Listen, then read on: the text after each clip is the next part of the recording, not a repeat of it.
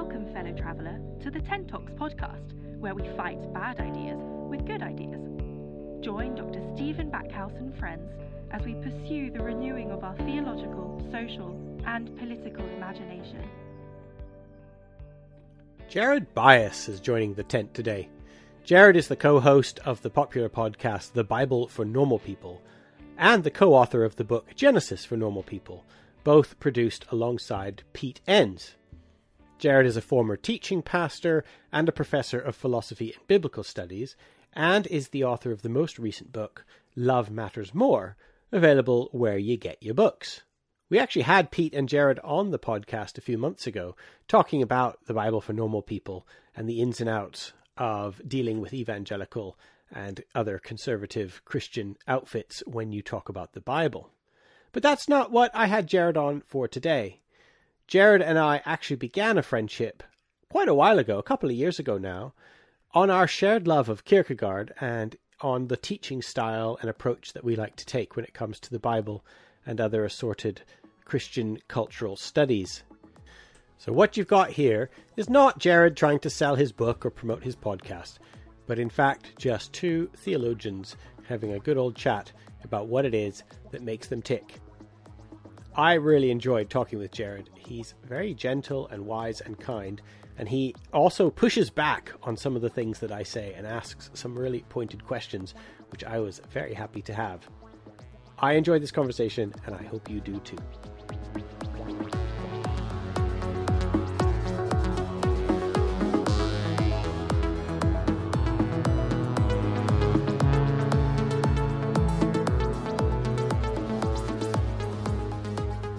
Hey, are you on some sort of book tour right now, or what's Yeah, I was over the fall. I finished up in mid to late November, so it's been 2 or 3 weeks now. But yep.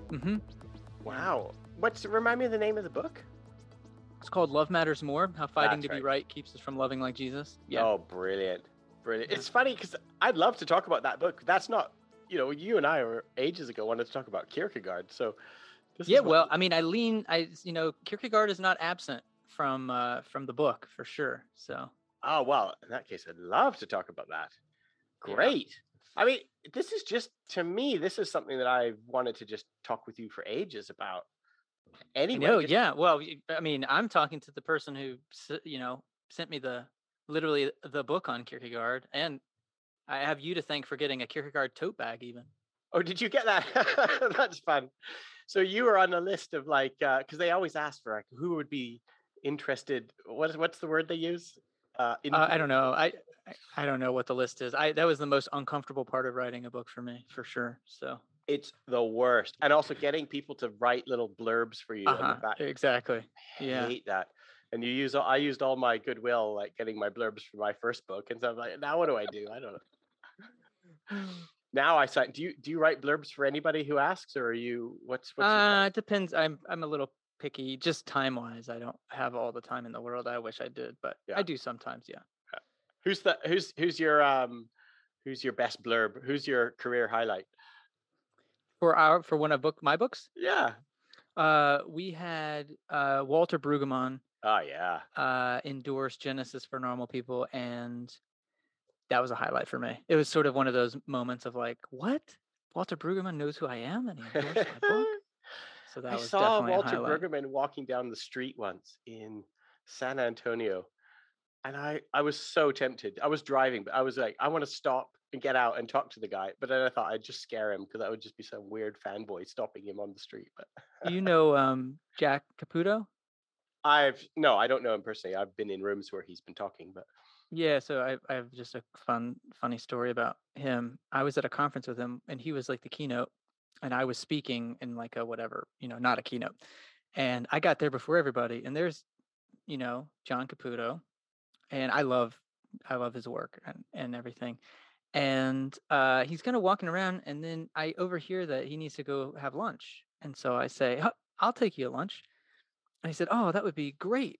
Well, little did he know, I didn't have a car. I had flown into San Diego. I was in San Diego. But I wasn't going to let that stop me. So I just said, yeah, I'll take you to lunch. And then he's like, let me go get my stuff. And then I thought, oh, crap, I got to figure out how to get a car in about 2 minutes. So I went up to the conference organizer and I was like, "Hey, Caputo wants to go to lunch. I volunteered to take him, but I don't have a car. Can I use your car?" And he was like super flustered because he was like, "Who is this guy? And why is he taking Caputo? And why does he want my car?" But he gave it to me, and so I took his car No and I way. took Caputo to lunch. We had Subway. Yeah, yeah. I got to have a one-on-one for 45 minutes and pick his brain. That is fun. Now, I managed to get Rowan Williams and Stanley Hauerwas to write little blurbs for my Kierkegaard book. Wow, wow. Yeah, yeah.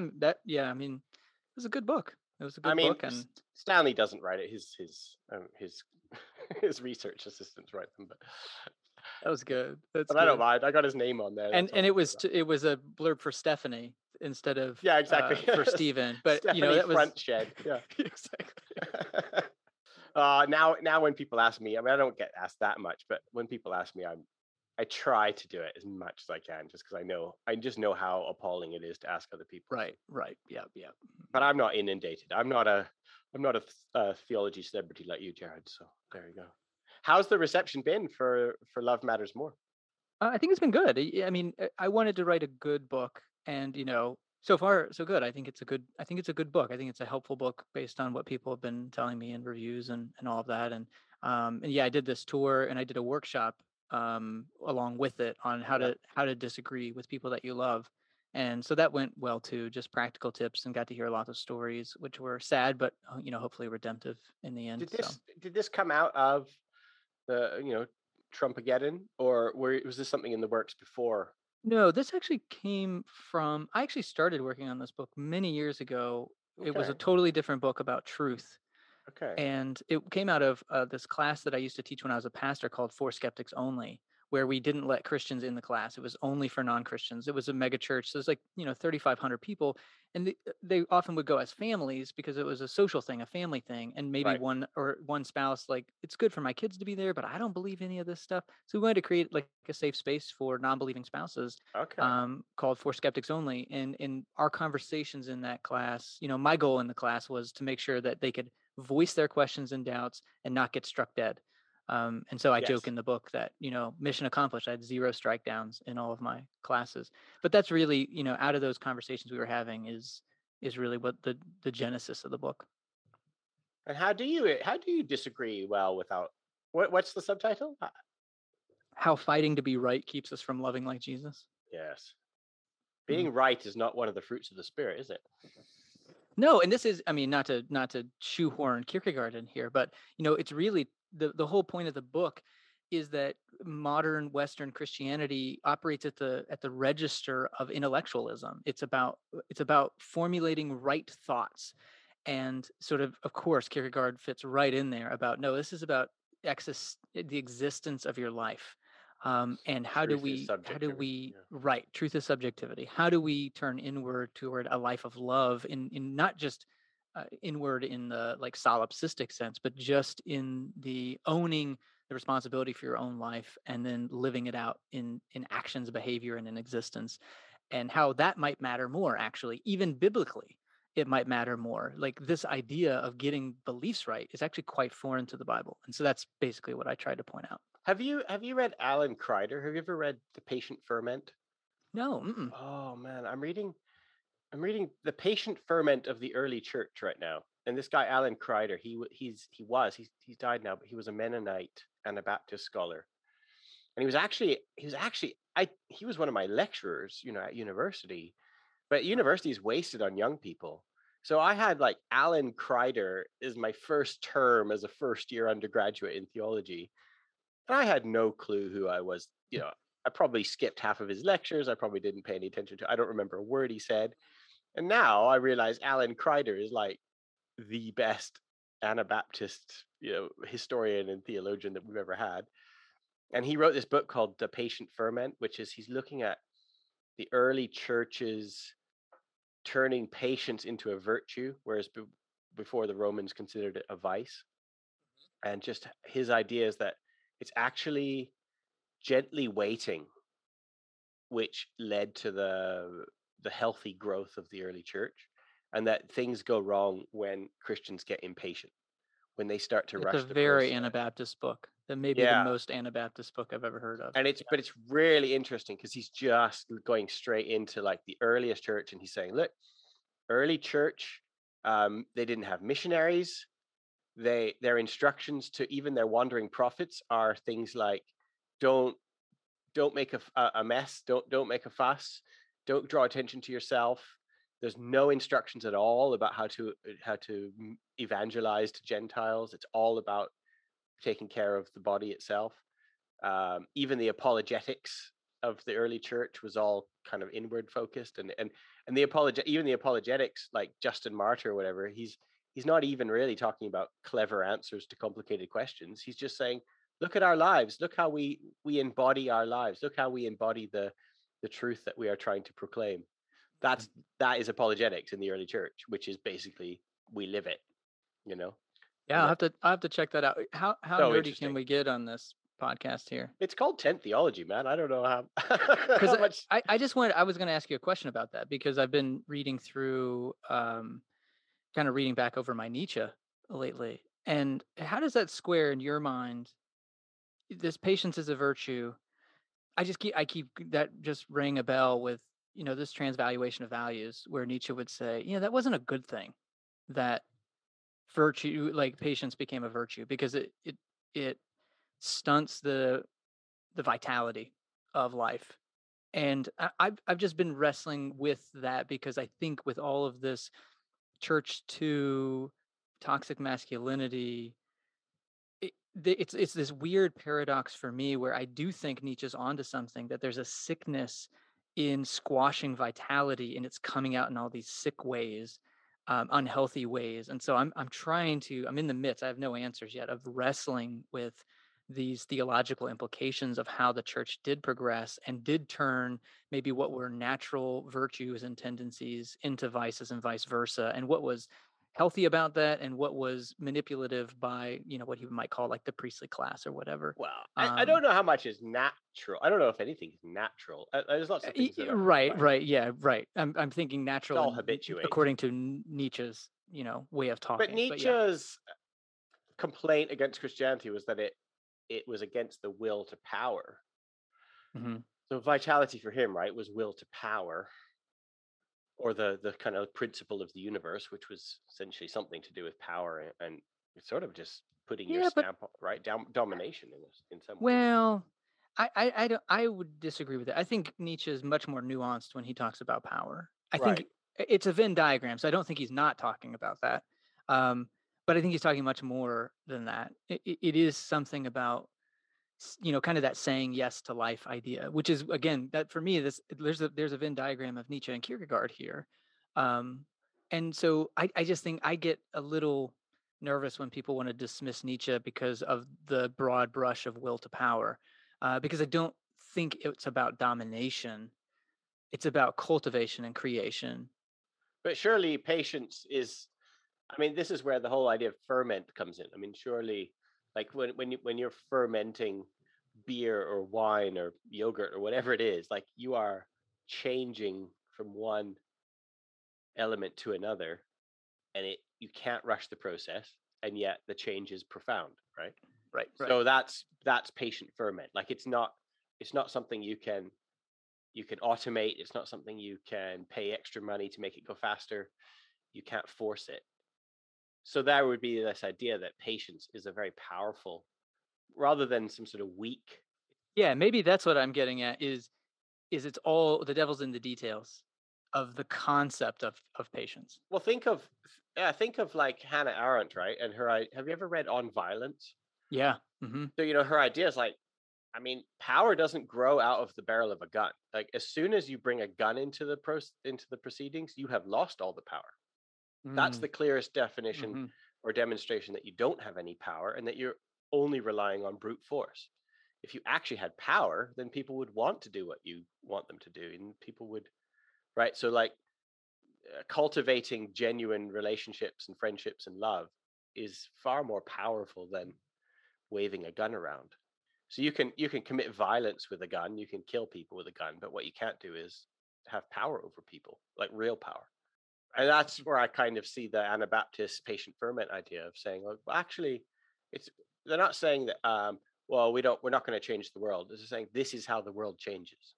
If you want real change, it takes a longer time, right? So I can see that. I'm convinced. Because I'm already, well, because I do see that like shortcut to power idea of domination. Maybe I'm being unfair to Nietzsche, but I do see that the will to power that certainly adolescent minds get when they read Nietzsche, whether Nietzsche said it or not, but that kind of dominate the universe with your will, that idea is at the root of all the problems in our world, right? So somebody who kind of puts a curb on that, I don't have a problem with that. Yeah. But maybe you do.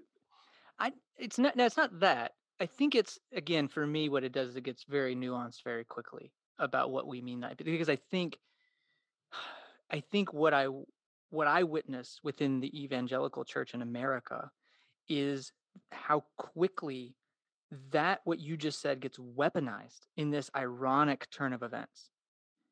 So to have a will of your own, to have a self, to stand up for yourself, to have a voice, to feel powerful in your own body is a sin. But it's a sin that is called out by those in charge to wield power over other people. Does that make sense?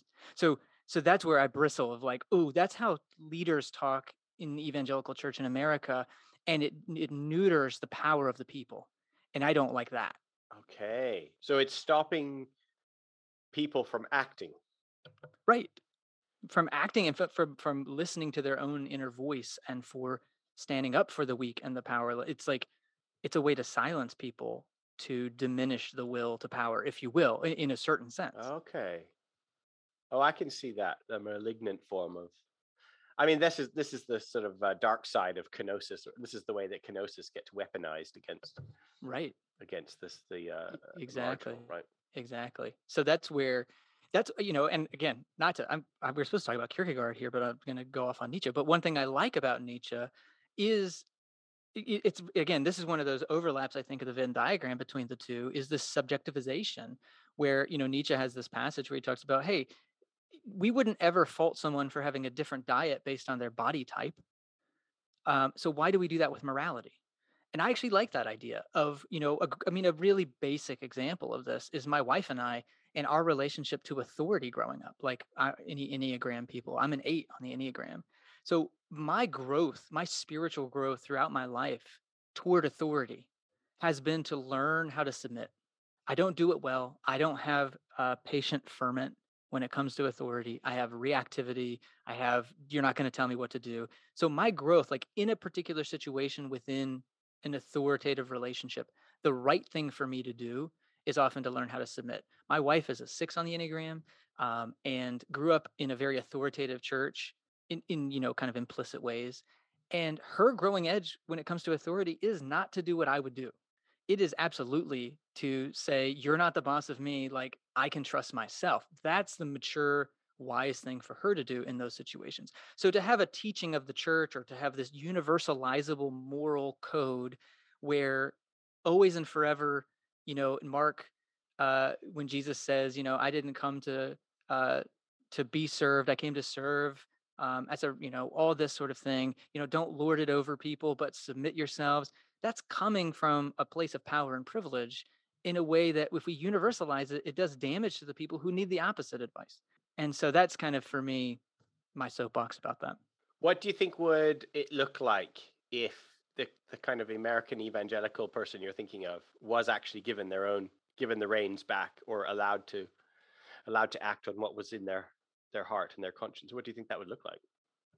I mean, I think we're seeing it currently. I mean, I do think that's a large part of this phrase deconstruction, which, again, not to go on a rabbit trail, I don't love that we're using that term in a way that, Derrida would not love, but it is what it is, and it's fine. Languages, I tried to be the police of language for a long time and realized that was a futile effort.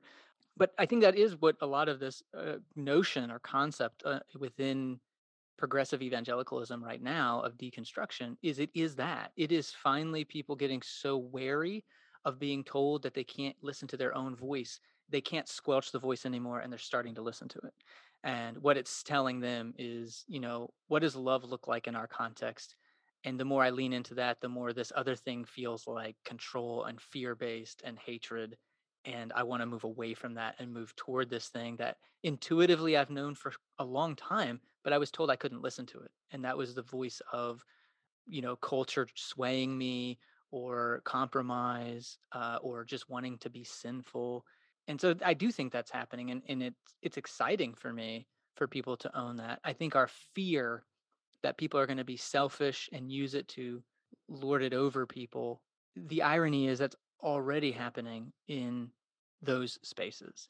Yes. And Yes. so that for me, I'm like, well, what are we actually afraid of? Because what we should be afraid of is actually already happening.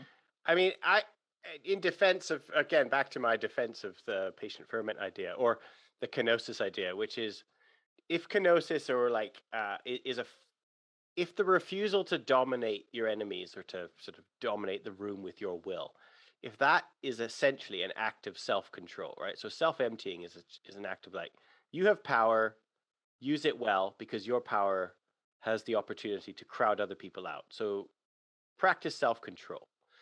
So regardless of how that gets used, I admit it gets used really badly, but at the root of it, to tell a self that they need to control themselves is not a disempowering thing. It's assuming that your self is powerful, right? So like saying you are powerful, use your power well.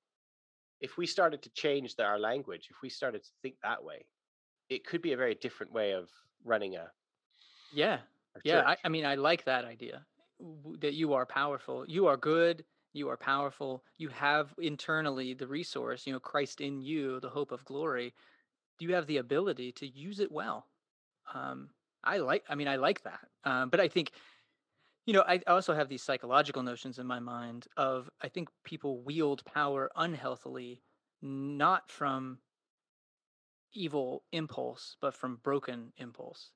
And so that, I'm thinking of like internal family systems ideas, where it's how do we be gentle with these things so that power loosens its grip, because power is often a protective defense mechanism, not a desire to destroy everything.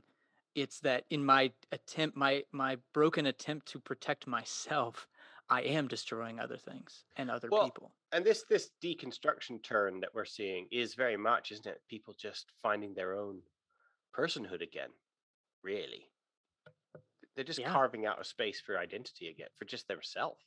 Oh, right. Oh, 100%. Yeah. At least in the closest relationships I have where people are going through that, that's exactly what it is they weren't allowed to do that on their own. And it's not to be crass, but I think in a lot of ways what it is they were robbed of their adolescence. Yeah, that's a really good point. I mean, anyway, it's no accident that the deconstruction movement is one that is affecting evangelicals, and it's the evangelicalism that's the problem. It's not deconstruction that's the problem.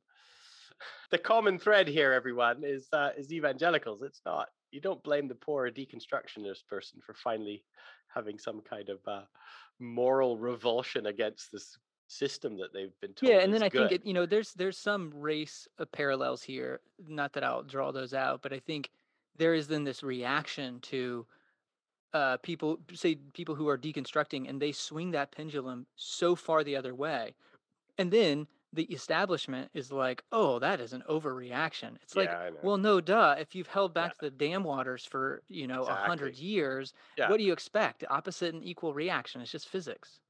Mark Charles did it. Did you see? I don't know if you follow Mark Charles at all, or if you listen to his voice and anything.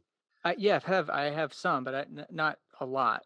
He put something out probably on Instagram just today, I think, and it was like he's just saying like, hey, you guys who are deconstructing, like if you don't, he just said, if pay attention to the colonial kind of bias that you've got, you got to decolonize yourself as well. Otherwise, what you deconstruct into will be different, but not better than what you left. And you do kind of see a lot of like the same kind of, I won't name any names here, but the same kind of people who were evangelical wonder kids with their own books and lines and of CDs and would sell conferences on their base of their name. When they deconstruct, they're just the same thing. They're still going to conferences. They're still selling books. They're still deconstruction celebrities. And you just look at it, it's just the same shit, different color. I mean, it's not really, they haven't deconstructed really. They're still carrying out that kind of, Well, what I is think it? A that market, evangelical right. market kind of Well, there's the beliefs and then activity. there's the structure of belief. And not only that, I think there's many facets. So when we use deconstruction for every individual or group, they're often talking about a particular facet of like, I changed my mind about this set of beliefs. Or it could be I changed how I believe. Or, there could be so many other things around what that means for people. There's the social, the psychological. And so I think that's where we end up being maybe ships passing in the night sometimes, is like the evangelicals who want to jump on the deconstruction bandwagon are like, yeah, it's fine for you to change some of your beliefs, as long as you are still believe these three things. It's like, Yeah, well, that's yeah. not how it works. I've said So, this before, maybe even to you, but I've said it like, I have noticed that the core of it often amongst people who tell me they're deconstructing is actually more a moral revulsion against right. evangelicals, not an intellectual one. Mhm. And Yeah. I know loads of people who like, they even still believe, in the incarnation and the virgin birth and the resurrection. Like, that's not their problem. Their problem is, you guys all voted for Trump, and you guys are all like, you're racist or you're violent. You kill your enemies. Like, that's why I'm not an evangelical anymore. It's not because of these sets of doctrines that I'm supposed to sign up to. It's because you don't seem to believe your own doctrines. You don't think Jesus is Lord. I do. You don't. Right. Right. Yeah. No. You're like, and when I Yeah. try and act as if Jesus is Lord, then you shut me down and kick me out and squash me. Yeah. No, I mean, I think that is, I would just say for us in our particular segment of the world, Mm. we don't have as much of that because, I mean, we have the Bible for normal people. So we attract people, I think, who have the intellectual questions, Okay. and have had very unsatisfactory answers, Yeah. Right. Yeah. in that. So, Yeah. but the pastors and other people I talk to, they're having much more of what you're talking about as an experience. And again, I think that's, there's this phenomenon that has many facets, and I don't think that the one is there's a Venn diagram, there's an overlap, but they're not the same thing. No, they're not. They're really not. Can we segue seamlessly into Kierkegaard? Because I've just realized what I was talking about was authenticity, the jargon of authenticity, which is like, you guys are saying these things, but how come you're not doing them? And that disconnect between saying that you do all these things and then not actually doing them is that kind of psychic space that you get in, which is unlivable for a lot of people, right? Especially Enneagram 4s who value authenticity above all else. They just can't Yes. live in these spaces which are saying one thing but doing the other, right? Well, yeah, it's funny to me. Again, the more and more I hear stories of what we maybe call, deconstruction, the people who deconstruct are the people who strove to be authentic. Mm-hmm. They Mm-hmm. took it the most seriously. Like Yeah, I agree. the people who were like, "Oh no, I always kind of just thought that's weird. I don't know, like it's a kind of part of my life, but it also seems weird and I say I believe it, but I don't really believe it." Like those people are doing fine. Like they're Yeah, just kind of skating right along. yeah. They can live with the cognitive dissonance. Yeah, yeah. Yeah. But yeah, no, I agree. Yeah, the authenticity is, and maybe again, not we're just going to keep going here, but I have a question for you. Mm. Uh, how do you square? Because I actually wrestled with this in the book a little bit, and I didn't have a great answer. I kind of left it. I struggle with this authenticity idea. What's the guardrails for you around authenticity? Because I often joke and say, so it's okay if you're an authentic asshole. It's sort of like, what are the moral guardrails of authenticity? I think it's an important question in this day and age where, again, we're swinging the pendulum toward authenticity, which I think is actually a fantastic move. But I wonder sometimes it's like, is it just as long as you're living your true self, Well, that's what it no. Okay, so takes, this if all right, so if earlier on I was giving the kind of straw man Nietzsche when it comes to power, right? what you've just said is the straw man Kierkegaard when it comes to authenticity, right? Right, So, right. and Yeah. this would be the difference between subjectivity and subjectivism. Hmm. So, subjectivism is you generate truth from within yourself. So to be an authentic person means to just look inside yourself and be the you want to be, or you know, live the thing that you're feeling at the moment, live that to your fullest, and now you're authentic. That's subjectivism. But of course, when Kierkegaard's talking about truth is subjectivity, he means truth. First of all, he's talking about Jesus. He's talking about the incarnation when he talks Right. about truth, right? Mm-hmm. So he's saying the truth of the incarnation, and for him, the central point around which the whole cosmos turns, all of reality turns, is the finite becoming or the infinite becoming finite, Right. the Mm-hmm. God becoming a man. And he's like, you can know that, you can only know that truth by knowing that truth as a person, because that's the whole point. It was God became a person, and so truth is subjectivity. Truth is a subject, not an object. So if you are going to know the truth of the incarnation, then you also have to know it as a person. You have to, it's in that kind of sense of like, the cliche would be the relationship idea, which is you can't know the truth. I can't know the truth of my relationship with Jared Bias unless I'm actually in a relationship with Jared Bias, right? Right. That's good. Yep. Yeah. And so that's so that's the context for when Kierkegaard says truth is subjectivity. He's basically saying like you're not going to know the incarnation unless you first of all know the incarnation as a person, is a person, and you know the incarnation as a person. So then tie that concept to what you just said to authenticity. How do those relate? Okay, so now if the incarnation is the most important event in the history of events happening, then what Jesus says and does is the thing that you have to align your life to, right? That's truth. Mm-hmm. So if you say Jesus is Lord, but then you act as if your nation is Lord or your money is Lord, then you are living in a state of unauthentic, like you're disconnected. It's a state of untruth, he calls it. It's not authentic because you're not aligned with the principle of creation. You're not, as our friend President Obama would say, you're not in the grain of the universe, right? So there's this kind of idea that you're living in a disconnected world when you and it's especially bad. Like it's bad for anybody who isn't living according to the incarnation or the way of Jesus, but it's especially bad for Christians because they profess one thing and then do the other. So on top of all the other sins, they're now adding blasphemy, right? Yeah, so that's so for him, I think authenticity is a very moral position. It's an ethical position to do with how you live your life. So truth for him means how you live your life. It doesn't mean what dogma boxes you check.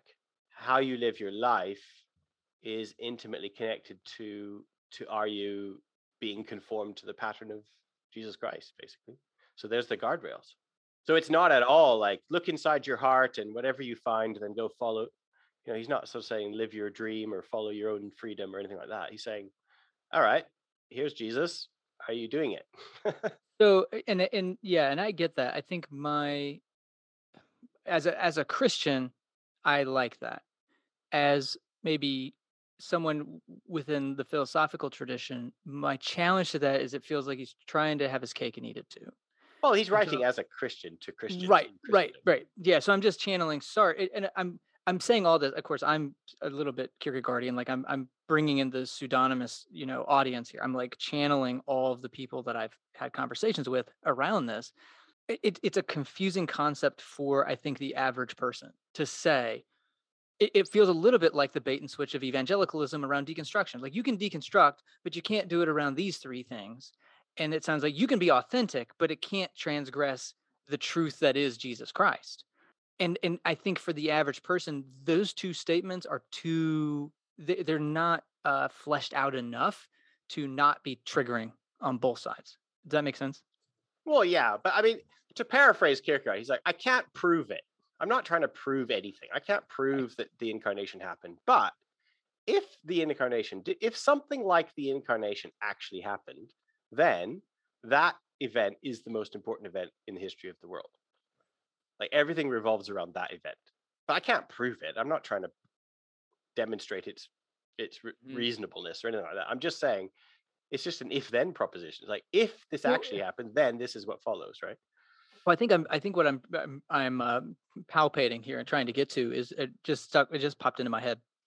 I like Hubert Dreyfus. I don't know if you read, one of the things that was super fascinating to me about Kierkegaard is he can be read like as an evangelical, or he can be read as like an atheist. there's no end to these ambiguous interpretations of Kierkegaard. But Hubert Dreyfus, in his non-religious interpretation of Kierkegaard, talks a lot about this unconditional commitment, sort of the unconditional. Of course, he's probably thinking Regina in Kierkegaard's life, but I like that idea.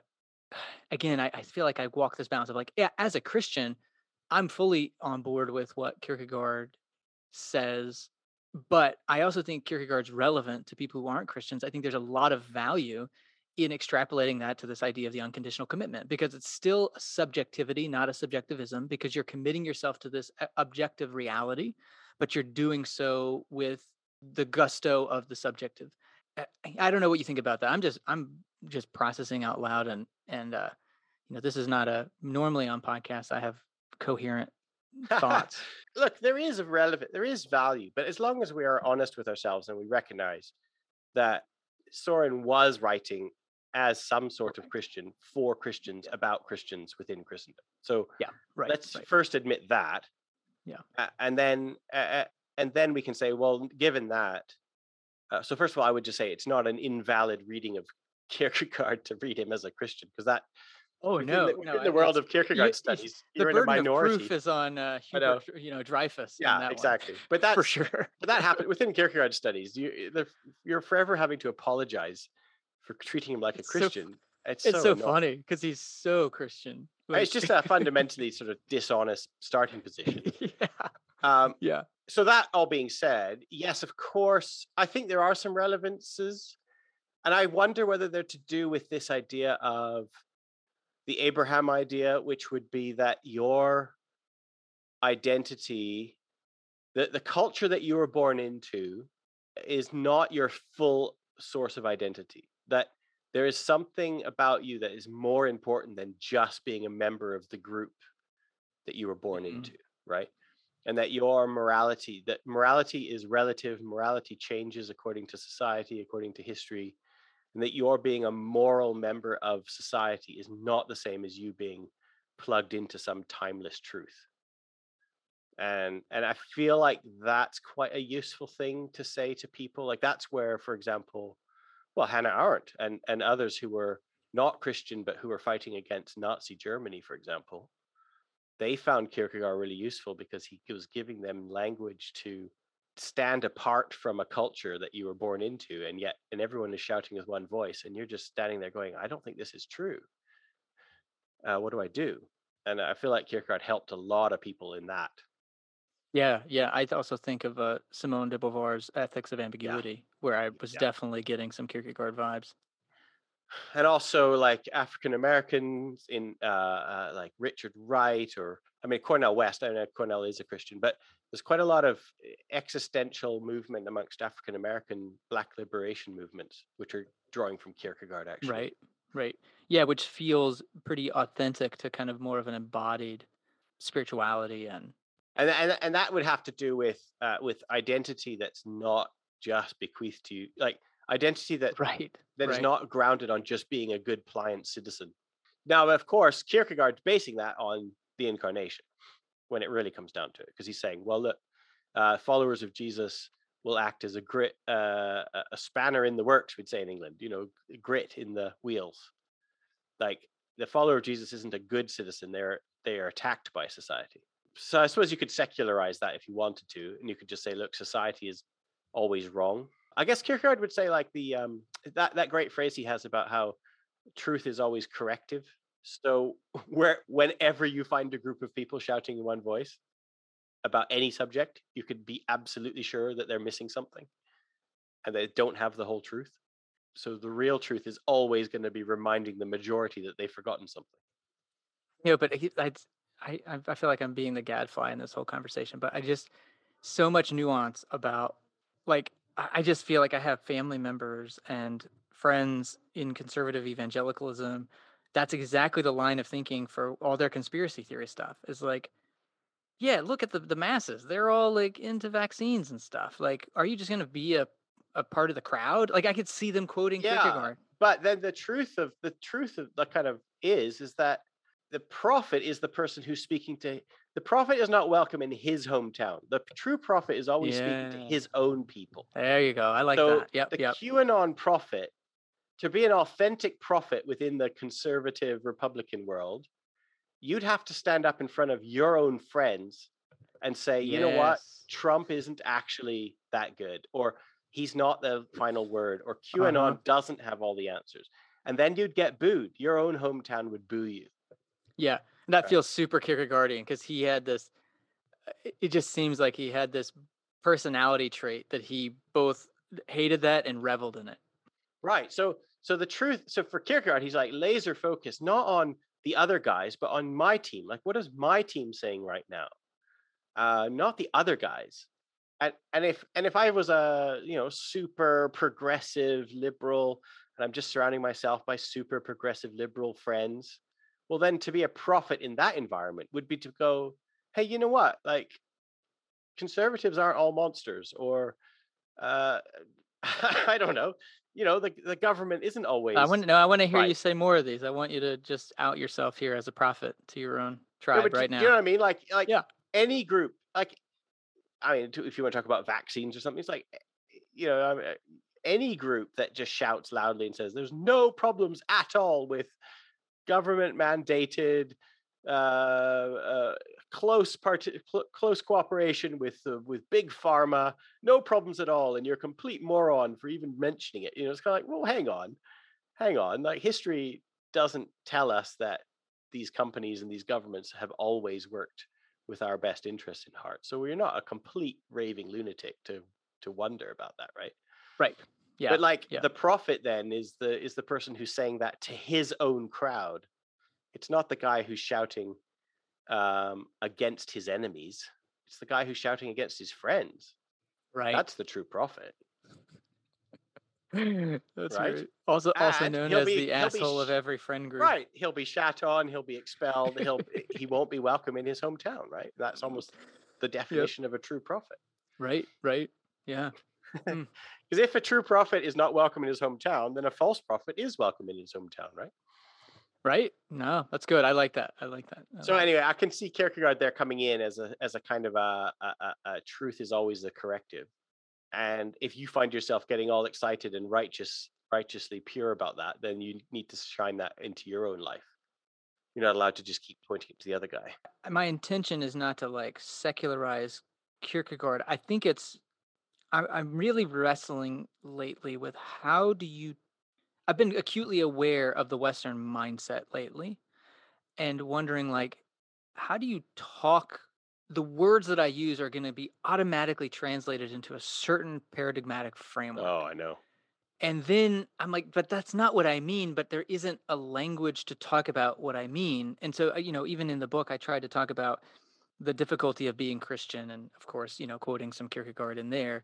And I'm just like, yeah, becoming a Christian is the most important thing. And it just gets so messy because I feel like I still have like one foot in each world. And so I get these glimpses of like, no, that's what I mean. And then 10 seconds later, I'm like, wait, what did I mean by that? Because I could see how that would get twisted in this other paradigm as well. And also, you've already done this to me a few times now. You're like, yeah, but I know how that would play. If you said Right. that to this group, this is how they'd hear it. And so you're constantly thinking that way. You're like 10 steps ahead. You're thinking, well, I know you can say it, but I also know that those same words are going to be Exactly. And like a football. I'm a They're gonna little take it and run. obsessed. Yeah, I'm a little obsessed with those little nuances of how can I say it in a way that people can hear it differently. And it's a real Well, challenge. this is why especially the you last need to few years. become an Anabaptist and read Alan Kreider. And he says, stops talking. Well, you do know I am Anabaptist, right? Right. Oh, I didn't Yeah. know that. That's great. But Yeah, stop I'm talking. a member of a Mennonite church. Yeah. Like so- that is a solution. Like, in a world of vibrating noise, what if one of the right response to that world is to not participate in it? Like, what if that is how we deal with vibrating angry noise? We just don't add to it. Right. Maybe stopping talking isn't the worst thing that's ever happened to somebody, right? Well, and that has been, I would think with the pandemic and everything, I think my shift has been my new commitment to myself has been whatever energy I was going to use to respond to someone in a critical way. I think of it almost like a bank account. Like, rather than this being the withdrawal, I'm going to save that money and I'm going to deposit it in a positive way. Because I've started seeing the energy. Like, I'm spending energy being against things. I don't want to have energy go against things. So how do I just keep my mouth shut when I see. I sometimes I literally do this where I will be on Facebook. I'll start to type a response to someone. I'll delete it immediately, and I'll use that time to think about something that I can do that furthers what I actually believe in, not what I believe against. And that's been a huge shift for me, which it's helped me feel tremendously unstuck, because just fighting against things, I feel like I'm just contributing at that level of the register of the negative, rather than figuring out how to just bring love and kindness and beauty into the world, and liberation. I'd rather just not engage. Like, I have limited resources, so why would I take 6 minutes doing that when I could take 6 minutes and find a congressman to be in touch with, Yeah. or jump on this other thing? You've heard about that famous story about the crappy citizen. Did you read that essay? It came out years ago. No, I don't think I did. About 4 years ago, right at the beginning of the Trump era, and a guy, I think he was an Anabaptist actually, a kind of a Wendell Berry type. He just said, you know what? I'm going to be a bad citizen. I'm not going to be informed. News just wants to make me mad. Even the side that I like, even the voices that I trust, they basically just want to make me mad about the other side. I can't do anything about it, so I'm just not going to be informed. I'm just going to not follow the news. But what I will do instead is I have a local. I think he had a lake. He had a local lake that had been poisoned or was dirty. And he said, I'm going to focus on fixing my lake, and I'm providing good water for my neighbors. And that's what he did. He just deliberately became a crappy citizen and became local instead. And I find there's something kind of admirable about that, right? Yeah, because I think for me, it's funny because it's a bit of a play on words, because he wasn't opting out of politics. He was opting in to a deeper form of politics. Exactly. What would you say? So a friend of mine even texted me just recently, and some Hillsong Church theologians had published some awful thing on Instagram and all warmongering and stuff. And my friend who's very kind of hurt by all this and just incensed by it, he's like, what do I do? Like, what do I do with that? What do I do when I see something that I know is affecting people I love? What do I do with that? What would you say to my friend? Yeah, I mean, I think this is a little Kierkegaardian in my own way. You can tell me if I'm wrong. I have a tendency of taking all these thinkers and then just making them say what I want them to say. But like a true Enneagram 8. I looked down into a well and I saw my own face peering exactly. up.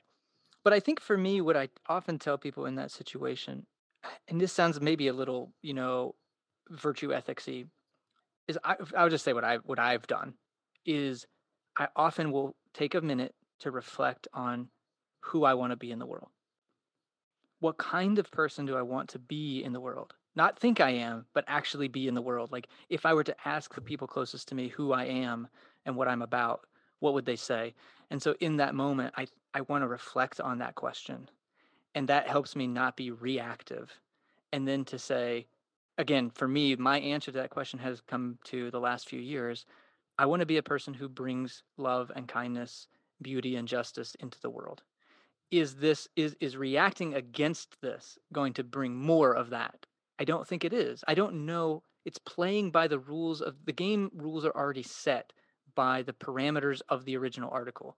And so to engage in it is already, in a sense, to sacrifice something that I'm not actually willing to sacrifice anymore. I think going back to the idea of the prophet is not welcome in their hometown, is I've gotten pushback from that, because I think a lot of people have bought into activism is reactivism. And I just don't agree. And maybe I'm wrong. And I'm open to the conversation and continuing to learn and grow. But for now, that's not the space I'm in. I mean, I certainly found why I had to come off Facebook, for example, was just I was always being my agenda was always being hijacked by somebody else.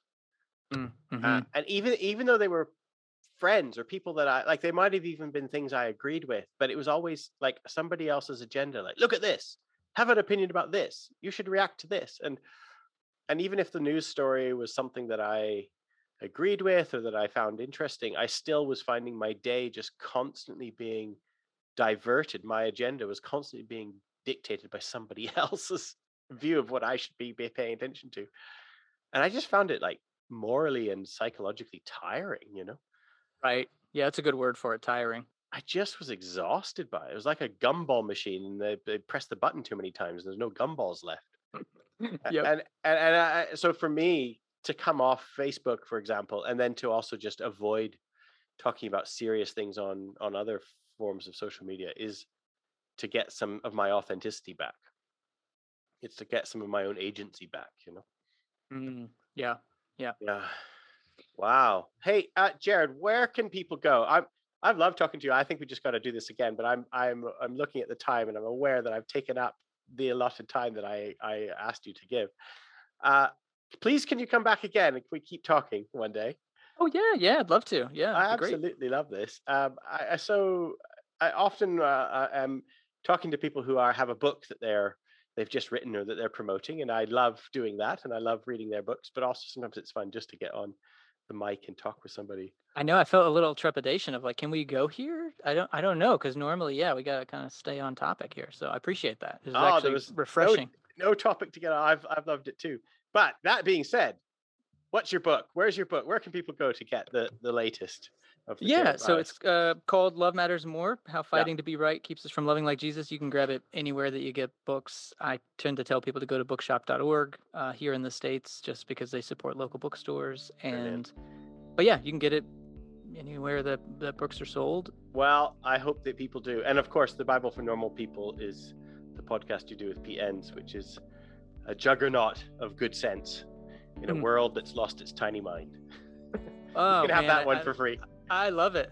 So can we that can be the blurb. You just, you gave us a gift there. Thank you.